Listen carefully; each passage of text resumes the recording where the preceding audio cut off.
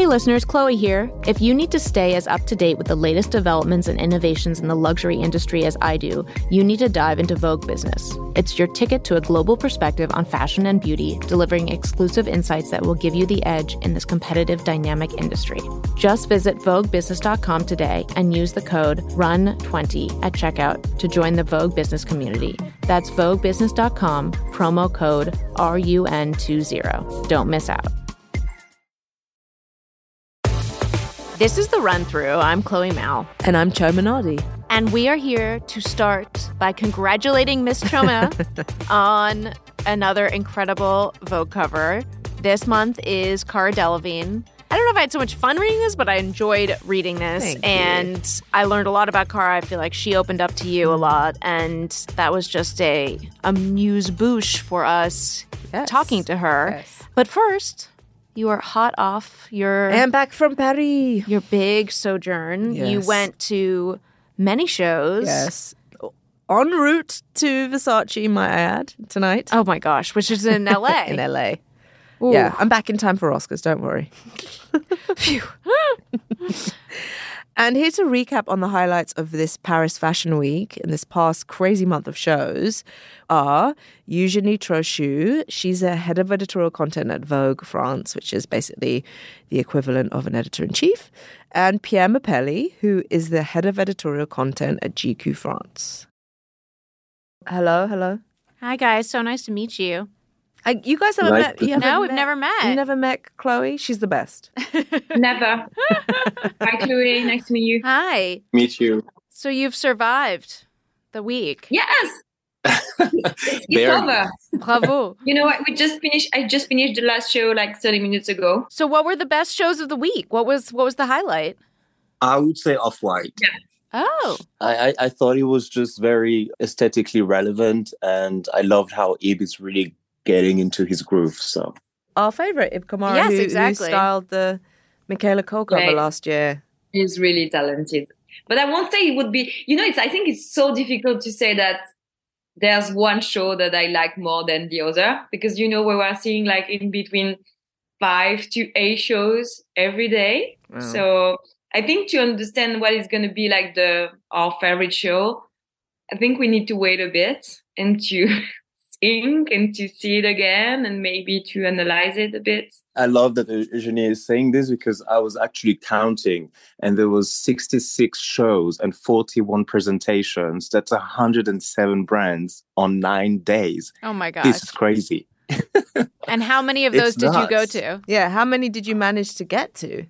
Oh, thank God I'm only going to the ones that have menswear. Very rarely I'm only doing women's wear. But I can't imagine what Eugénie has been doing, for instance. Now, luckily I'm not on my own. I have the whole team who's covering every shows. I kind of want to go back a little bit to get you guys to talk a little bit about how you fell in love with fashion and how you came to your positions now. Well, and also we never introduced you. Will you guys introduce yourselves? Introduce yourselves and tell us what you do. Yeah. So my name is Eugénie. I'm a French girl, and I'm working for Vogue France since it's gonna be now 12 years. Oh wow! Was it your first job? Because you're very young still. Yeah, it was my first job. Oh my I joined Vogue as an intern. So when did you first fall in? I know that you have a deep love of horses. You grew up riding horses, which I thought was really fascinating.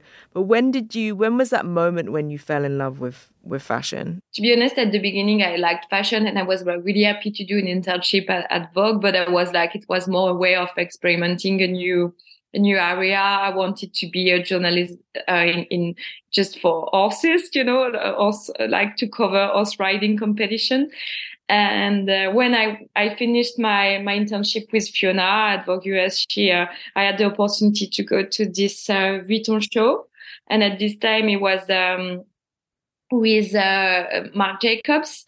And it was the one when Kate Moss closed the show when she was smoking. You remember the one with the elevators? Yes. Iconic. It was Iconic.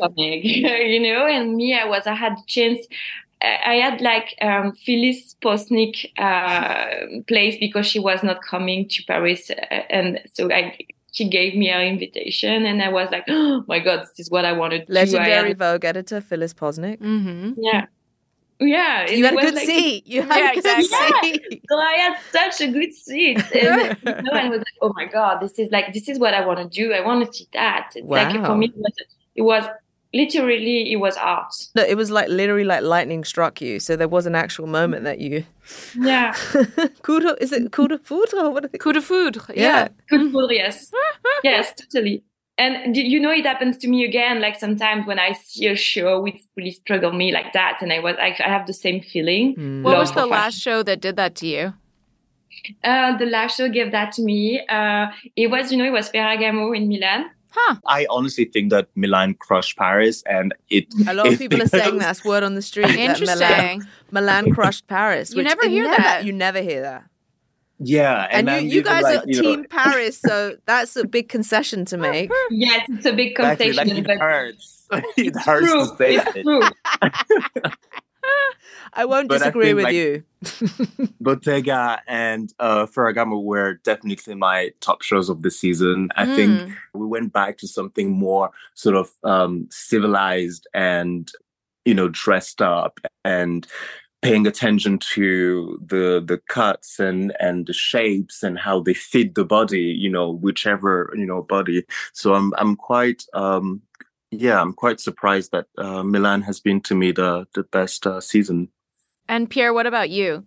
When was that moment when you fell in love with fashion? I fell in love with fashion. I was, I think, like a young teen, and I had just moved to Nigeria from Morocco because of my parents' jobs, and I was looking for cartoons on TV. Did you grow up in Morocco? Yeah, I grew born in Paris, grew up in France, then Ivory Coast, Morocco, Nigeria, Benin, bit of Togo. Then I moved to London to study. But then in Nigeria, I was just looking for cartoons on TV, and I stumbled across fashion TV, and I was like, what the hell is that? There was a Karl Lagerfeld Chanel show, Fall 89, de Couture. I think Kimora Lee Simmons was closing the show, replacing Inez. And I was just like, what is this? I was always aware of fashion but not as an industry. Like, I loved clothing. I'm originally from Congo, Brazzaville. So, women and men love fashion. Isn't that where the sapeurs are from? Exactly. So then I was like, what is this? And I just started researching, and the more I researched, the worse my math grades were getting. Oh no. And I was in my math classes, but then to me that was a moment. I felt like it was a real revelation, I'd say. And now you're editing GQ in France. Yeah.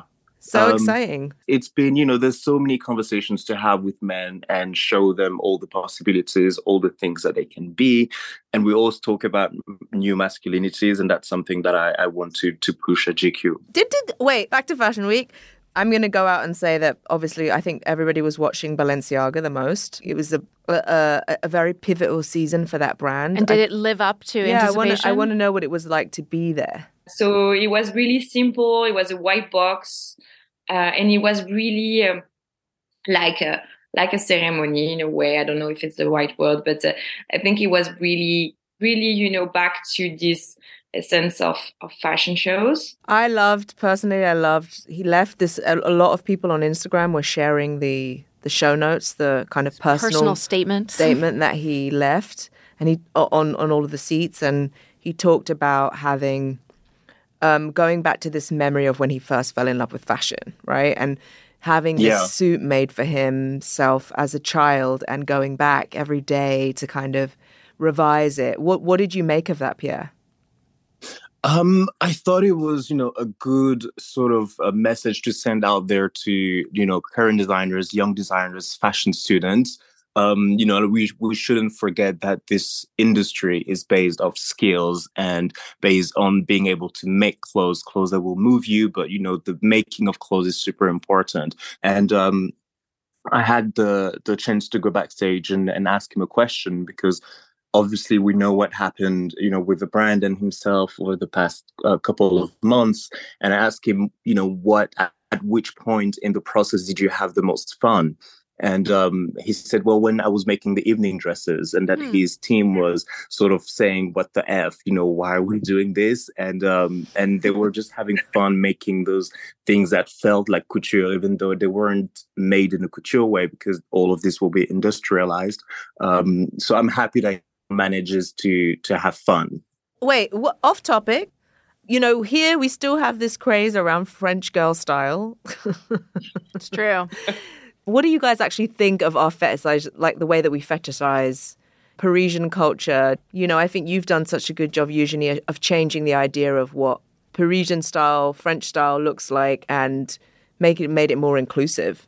Yes, because I think it's a myth in a way. When you go to the even like the countryside, or you can't see these girls that everyone is thinking when you see this Godard or it's still that it's always new wave cinema. It's yes, in fact, of course, it's so inspiring, and I'm loving these girls, Brigitte Bardot, and they are so gorgeous. But I think we change a bit the way of representing this French girl now. Who do you love? Who are your sort of star muses? Who should I go check out? This girl called Luce and the Yakuza. She was at the Vision show. Love her. She's Eugenie, can you spell it for the audience? Lous.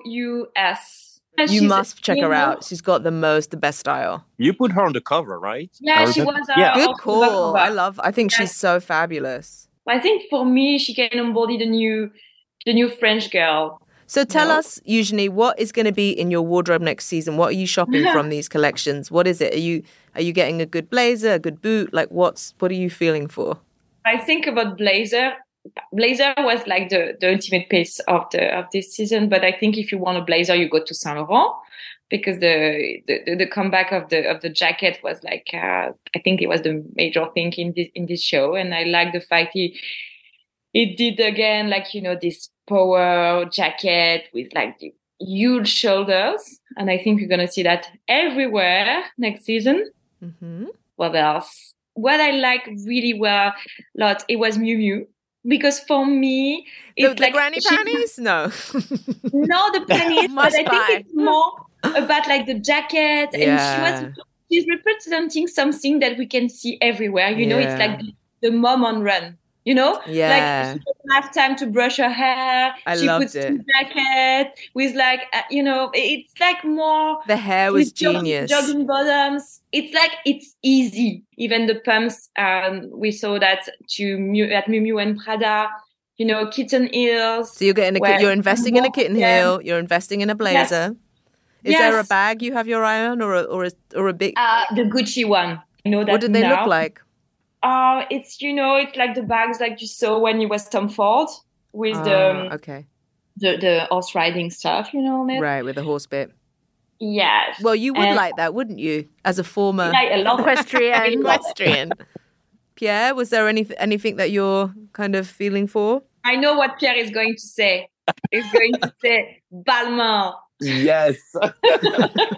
You know what? I just want a little bit of fantasy. I was, in cars walking around Paris, and I was like, come on, everyone could make a little bit more effort.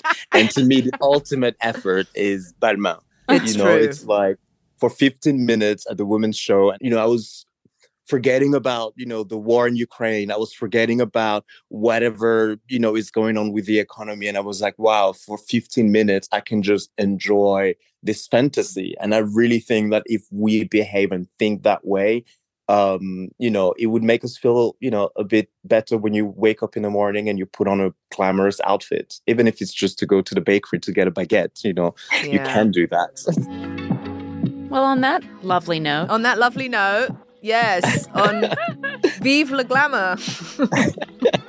And vive la mode. Vive la mode. Thank you. It was fun. Thank you so much. Well, thank you for having us. Bye-bye. This is the Run Through with Vogue. We'll be back in just a minute.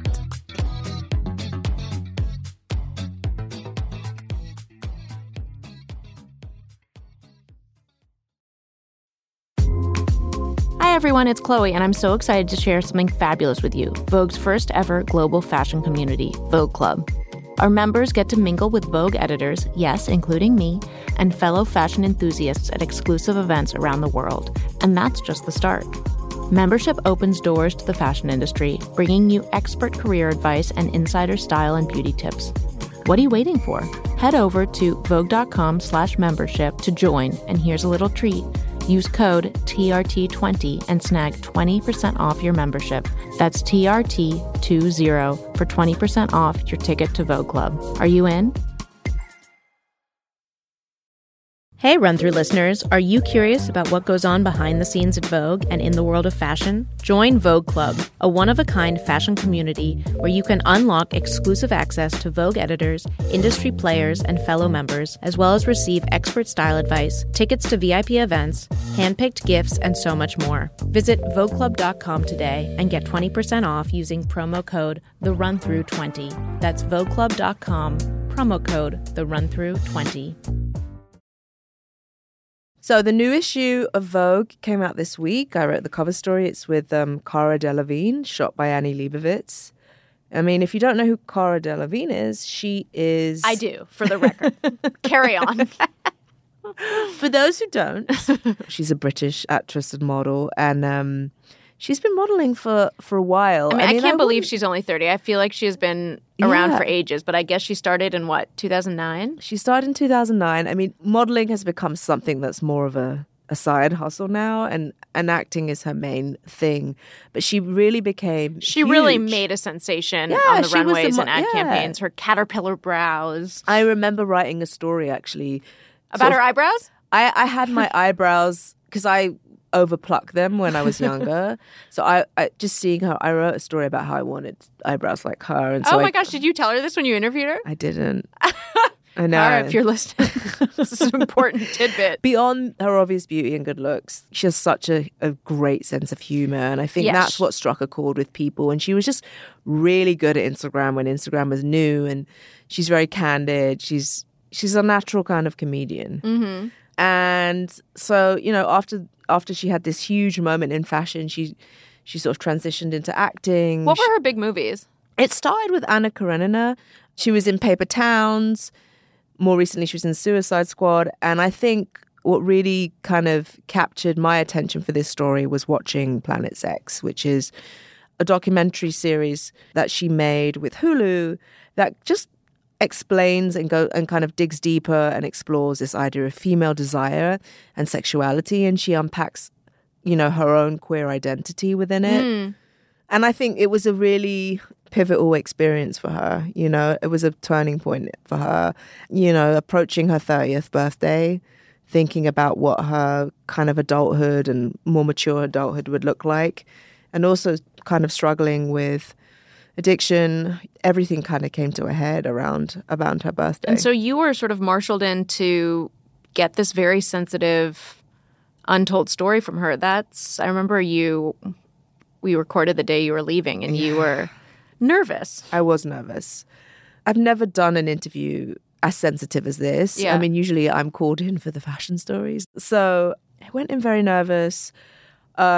She's really warm. I think she kind of helped me better understand the language of sobriety, and she's just really smart and emotionally intelligent and deep, so it took a while obviously to gain trust, because I can't imagine what it must have been like, but she did over the course of a couple of conversations. So I feel really proud of it. And I'm really proud of you. Yeah, and I was really excited to speak to her with you. And we had such a great conversation. She was so frank and present. And you can see she just has this sort of devilish wit, even talking about something as weighted as this. So it makes it sort of a joy to have an interaction like that with someone. And you got to meet her dogs, who I love. You can hear them in the background. Yes. It's like they're part of the interview. Yeah, they're very sweet.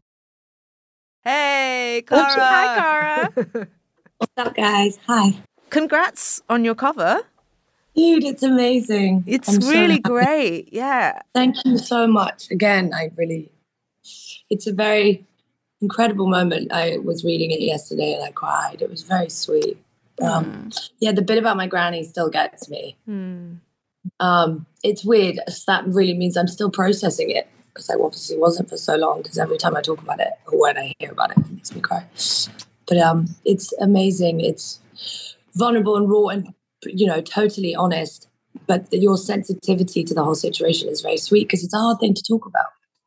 You know what? I was just telling Chloe earlier that I learned so much doing this with you, and I think you helped guide me, because honestly, like, having the language to talk about healing, to talk about everything around this, to talk about sobriety, everything. I think, I went in quite anxious. I remember first meeting you at your home, and it was, I felt, I'm a fashion girl. I don't know. I didn't really know what to expect. I didn't know the language around it. And you really sort of like, it was a bit of a collaboration. You taught me some things, no? I mean, don't you think that the language around how we talk about this is so important? Yeah, and that's why I think I had to kind of make my own. Obviously, people talk about healing, but I think one of the biggest problems I have is being hard on myself. And in terms of the word recovery, it didn't work for me. Healing is something that I've always been directed towards internally, and may not have done it, but that's always what I've been trying to do, but not succeeded, and not really given myself the opportunity to do it fully. What are some examples of ways people tend to talk about sobriety and addiction that you found more challenging and that you've tried to sort of rename for yourself and for your own journey on this? I think even addiction in itself has so much negative connotations to it, which obviously it's not a great thing. But I think there's so many words that are just used around it, whether you're like, a druggie, or like a loser, or, you're a fuck up. It's just a lot of those things where, how the hell is that meant to help someone who's trying to heal or who's in pain? And I think in itself, what I've discovered about this is for me, it's a superpower in a way. I think whether people suffer from addiction or not, it's again a deeper problem of people who have an issue with coping and an issue with soothing themselves, how people cope with things, how, people are meant to take drugs or drink alcohol to enhance, not cover up. And I think that is a problem with masses, that it's a coping strategy. I want people to be able to relate to this in any way they can, or take something from it. Because the last thing I wanted from this story was to go, oh, look, for me, please feel sympathy for me, because that's not what I want at all. I'm a strong person. There's so much I have going for me, and now, especially moving forward, I didn't want to be like, oh, pity me, but I wanted to be able to say my piece and also explain that there is a way out. There's a way to change your story, or a way to change your narrative or situation. And the whole kind of victim mentality of like, I can't, or, putting things on yourself. It's like, yeah, things have happened, but it's not, I'm not trying to make it about that, I suppose. Because again, I had a part in all of it. It's not like it happened. I don't know. I mean, when you were talking to me, it was one of the first people outside of people that you were saying it out loud. Was there some apprehension in that? Is there any apprehension now that you're telling your story and the world is hearing it, or does that feel apprehension? No, I think at this point I'm wearing this as armor in a good way, if that makes sense. But I'm ready for people to see it, and it's not something I'm hiding, and I'd like that, because I think that's something that kept me sick, was hiding things. Yeah. Yeah, so the biggest way of not hiding anything. But I'm just going to appreciate also the beauty of the cover, because I thought it was, and it felt like it was just very raw. Yeah, raw and just. Look, I've never done a cover like that. They chose to have like very like no makeup basically, and I'm very used to me having photos taken of me, which are very manicured. Where was the cover shot? It was shot like outside Malibu. Okay. In like what it felt like we were in like the Highlands. It was so green. It looked like the Highlands. I was like, wait, is this Scotland or Ireland? Yeah, I was so confused. I was like, what? Because I always sleep in cars, especially if I'm driving in a long to a further destination, and I woke up. I was like, "Sorry, wait, where are we?" It was fun. It was a great day. I mean, the first shot we did, it was so emotional. I cried so much. I was like, I think for my team as well. Oh my God, I can't tell you just how much it means. Because honestly, like, I think deep down it's something I always wanted, was to be in this situation, not doing a cover of Vogue. Obviously that is amazing, but to be sober and to do that on top of is something I really didn't think was possible, but I wanted it so badly inside. I just didn't know how to get there. Yeah, honestly, I'm sure you see everything must feel and be different. It's just moving in the world in a different way now. Yeah, completely. And that's the thing I've discovered, is I can do anything. Like, there aren't any limitations. I just came back from Vegas. I had the best time ever. Like, there is nothing I can't do. Oh, wow. That's a big deal. Yeah, but that's the thing. It's like, if I'm sound of mind and whatever, I'm like, you know, I can kind of take on anything. And it's so, that's the biggest kind of show, where every day I just get so much more confidence up. That I'm like, you know, strong enough to do anything. That's cool. It's cool when you can actually hear your kind of body talking to you. You know what I mean? Like when you can act on your instinct and your gut. Yeah, I couldn't trust myself before. And now I'm like I'm all one. Because I think before I had so much internal conflict going on, wanting to change, but not.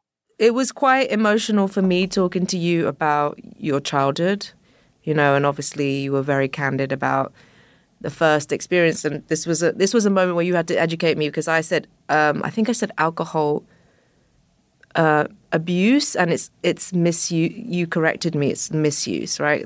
We were talking about the first time that you had.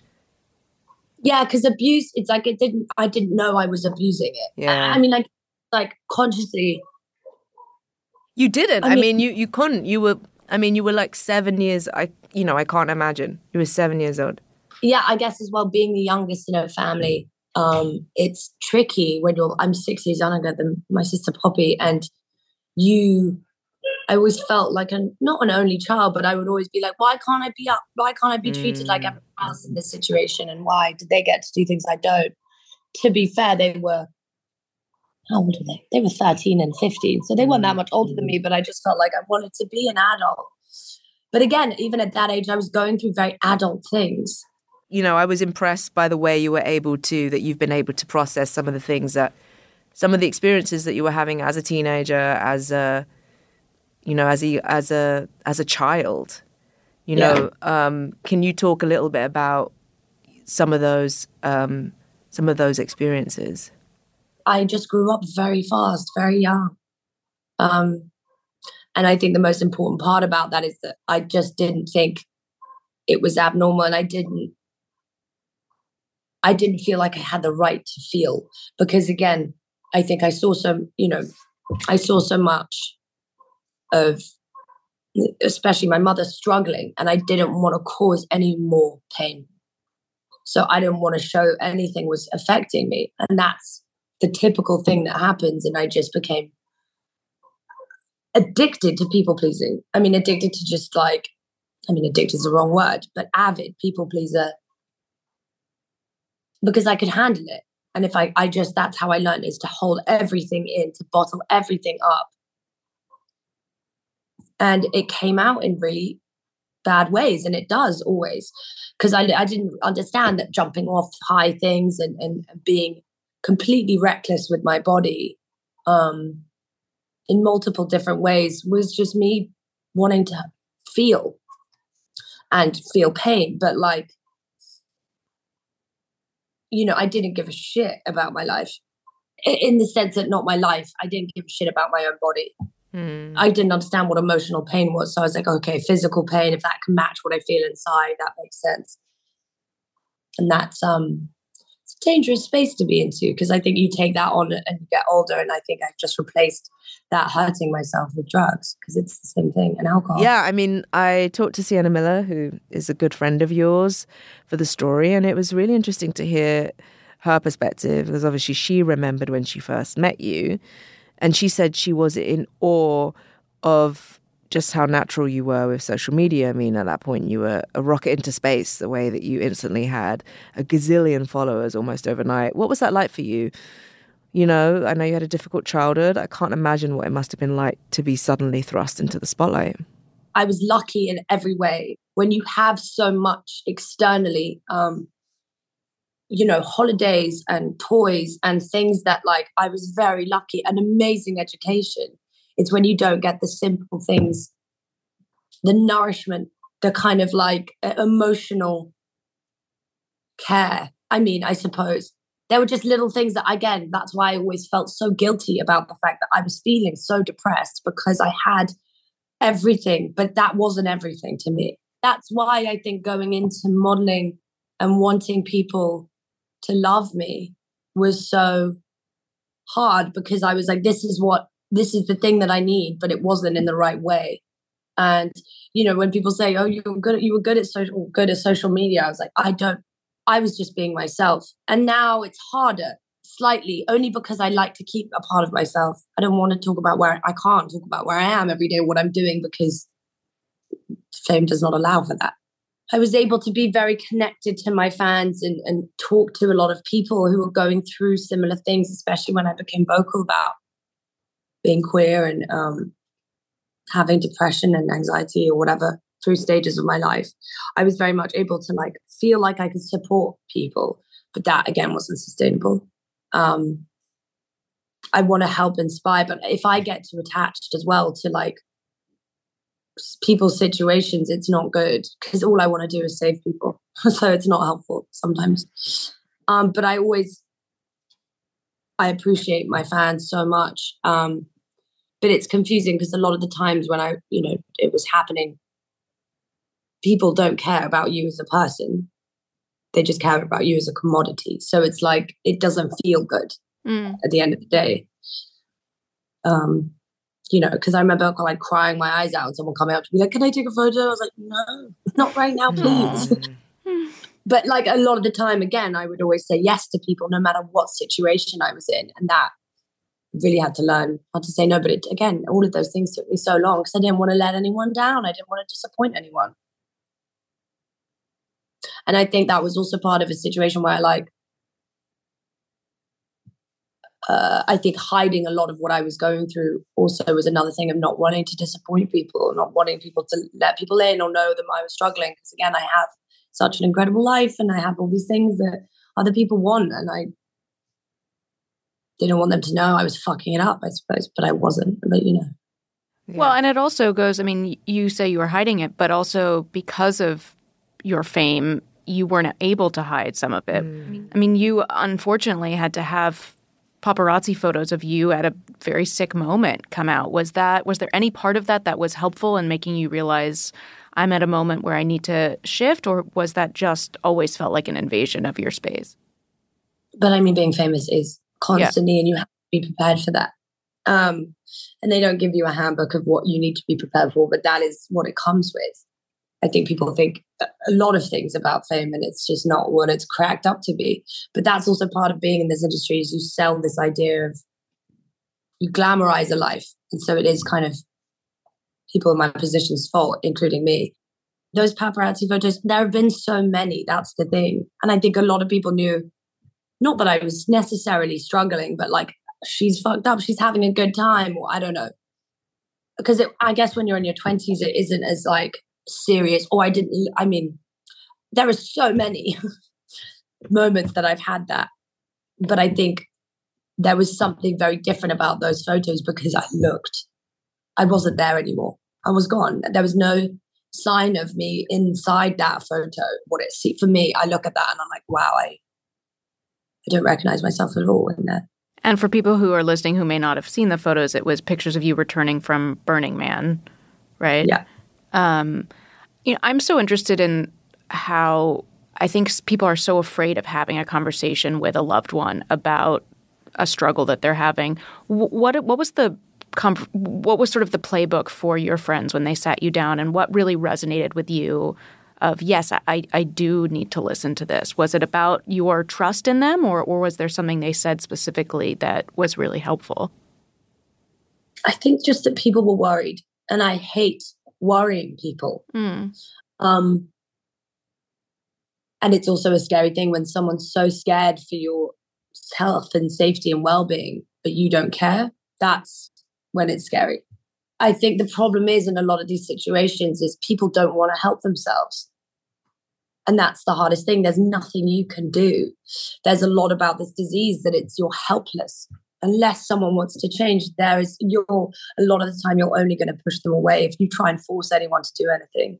You turned 30 too. I mean, it was also, because I know you talked about in your 20s, right? So yeah. This is a big year for you as far as like resetting everything. It really is. It's a new chapter. And it wasn't even my 20s because, it started when I was like 14. Wow. Even in that period of my life, I learned a lot. But again, I don't regret any of it, but I'm so glad I'm not there anymore. And it's been a few months now that you're sober. Yeah, since last year, the end of last year. And I have had so much fun the past week watching Planet Sex as I got ready for this. I feel like I learned so much, and I learned more about you than about anything else. Was that, I read in Choma's piece what you said, but it sounded like you really went there, and it was a very raw experience for you. What did it take to get you to really open up for that? Not a lot. I think I was ready for it, but I just didn't understand. Again, I try and live in the present, and always in that situation, I was like, whatever happens, happens. And I think there was so much left of myself that I hadn't uncovered. So there were so many people's experiences. I met so many incredible people that helped me identify and see parts of myself in. Cara, will you just explain to anyone who hasn't watched Planet Sex what the elevator pitch of what the show is? Yeah, it's a documentary about sexuality, identity, gender, relationships, all around the world, across culture, religion. And it's an exploration of the world in that sense, but also it becomes a huge discovery of my own journey throughout queer womanhood. Do you feel like it helped you evolve your understanding of your sexuality? Like, I love when you say that you're a shit gay person. Do you feel like you're less of that now? No, I think I'll always be.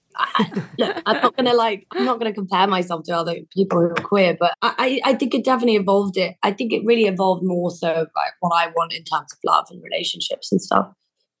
But again, that Planet Sex world is very open and the rest of the world is not. So It didn't really look into like the people and the situations where it's like people are just closed-minded.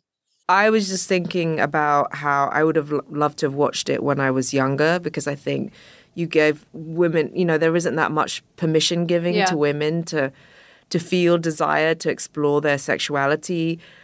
And actually our producer was saying, well, what do you think Cara would have want to have said to her younger self about this? Like, what are the tips? Because I was like, I've obviously, much older now, much wiser now, we hope. But there was so much in there that I was like, I wish I'd known that. And some of it was new to me too, about my own body, And I think as well, like when I was younger, I would have loved to have known like, no is a full sentence. Yes. No is a full sentence. To explore, but also when you're that young, when you're a teenager, when you're in your 20s, you are uncomfortable a lot of the time. But when someone else makes you feel uncomfortable, you don't have to please anyone else. Like, I think it's important to explore, but to be safe. And I think the pressure, I lost my virginity late in comparison to people, but I still felt like I was young. I was 18, but mentally, emotionally, and I think there's so much pressure to adhere to culture's sexuality in the sense that, like, it's something that it's a rite of passage. It's not. It's like you can work by your own clock and your own life, and you should not succumb to anyone else's ideas of what you should be doing. And again, blue balls is not a thing. Not a thing. Doesn't exist. Go to the bathroom, sort yourself out, love. Is that one issue? It doesn't happen. Let's be honest. Just Like, come on. It's something that was designed to make women feel bad about the fact that, no, it's ridiculous. Take us to some of the the spaces that you were in. I think the first I thought oh God, I've forgotten the name of the Dinah festival. Shore weekend. Yeah. That seemed cool. It was. It really was. It was beautiful. I mean, the first thing I did was see like women naked spanking each other. Not that that's the whole festival. I was like, oh wow, this is like not a joke. It made me feel all the things, happiness, joy, like appreciation, but also I kind of felt uncomfortable. And that was weird for me because I was like, I felt uncomfortable because I was like, oh, I don't have to be straight seeming. I guess this is a place where I can really feel queer. Cara, will you just tell people what the Dinah Shore weekend is? So it's the biggest congregation. It's a Dinah Shore pool party in Palm Springs. It's the biggest congregation of lesbian and non-binary at a pool party. Will there be a season 2 of Planet Sex? Yeah, we need a season 2. We'll see. We'll see. Yeah, what are you feeling like creatively now? I mean, having this must have rearranged how you think about what you want as a, creative person, like where you want to go. And you don't have to reveal everything. What mood are you in now? I mean, again, I don't want to work just to work. I want to feel about a project. Like, if I don't do this, I will explode. Like, it has to be something I really care about. But I'm still discovering a lot. There was a lot of pressure I was putting on myself to finish projects that I've started myself. Because I was like, look, I'm sober, I can now finish stuff. But like, it just happens when it happens. I do have a problem with discipline in that sense, though, that I'm like, I think I got a big fear of writing. Because I used to write. Me too. It is horrible. It's like scraping the bottom of your soul. Yeah. We're really excited we're just really excited and happy that you're on this new path. So thank you so much, Cara. Bye. Thank you, Chloe. Bye, Chuma. Well, I can't wait to see season 2 of Planet Sex. Me too. Whatever next step Team Cara is up to. Yeah, definitely rooting for her. Mm-hmm. And we are excited because not only is Choma going to Los Angeles for 48 hours for the Versace show, but the Oscars are this Sunday. And you know who's here for you? We are. Woo-hoo! The Run Through. We are putting out a special episode next Monday morning, recapping all of the best Oscar fashion with some of our dear friends and colleagues here at Vogue. Be sure to check your feed Monday morning for that special Easter egg. The Run Through is a production of Condé Nast. I'm Choma Nadi. And I'm Chloe Mel. Bye. Bye.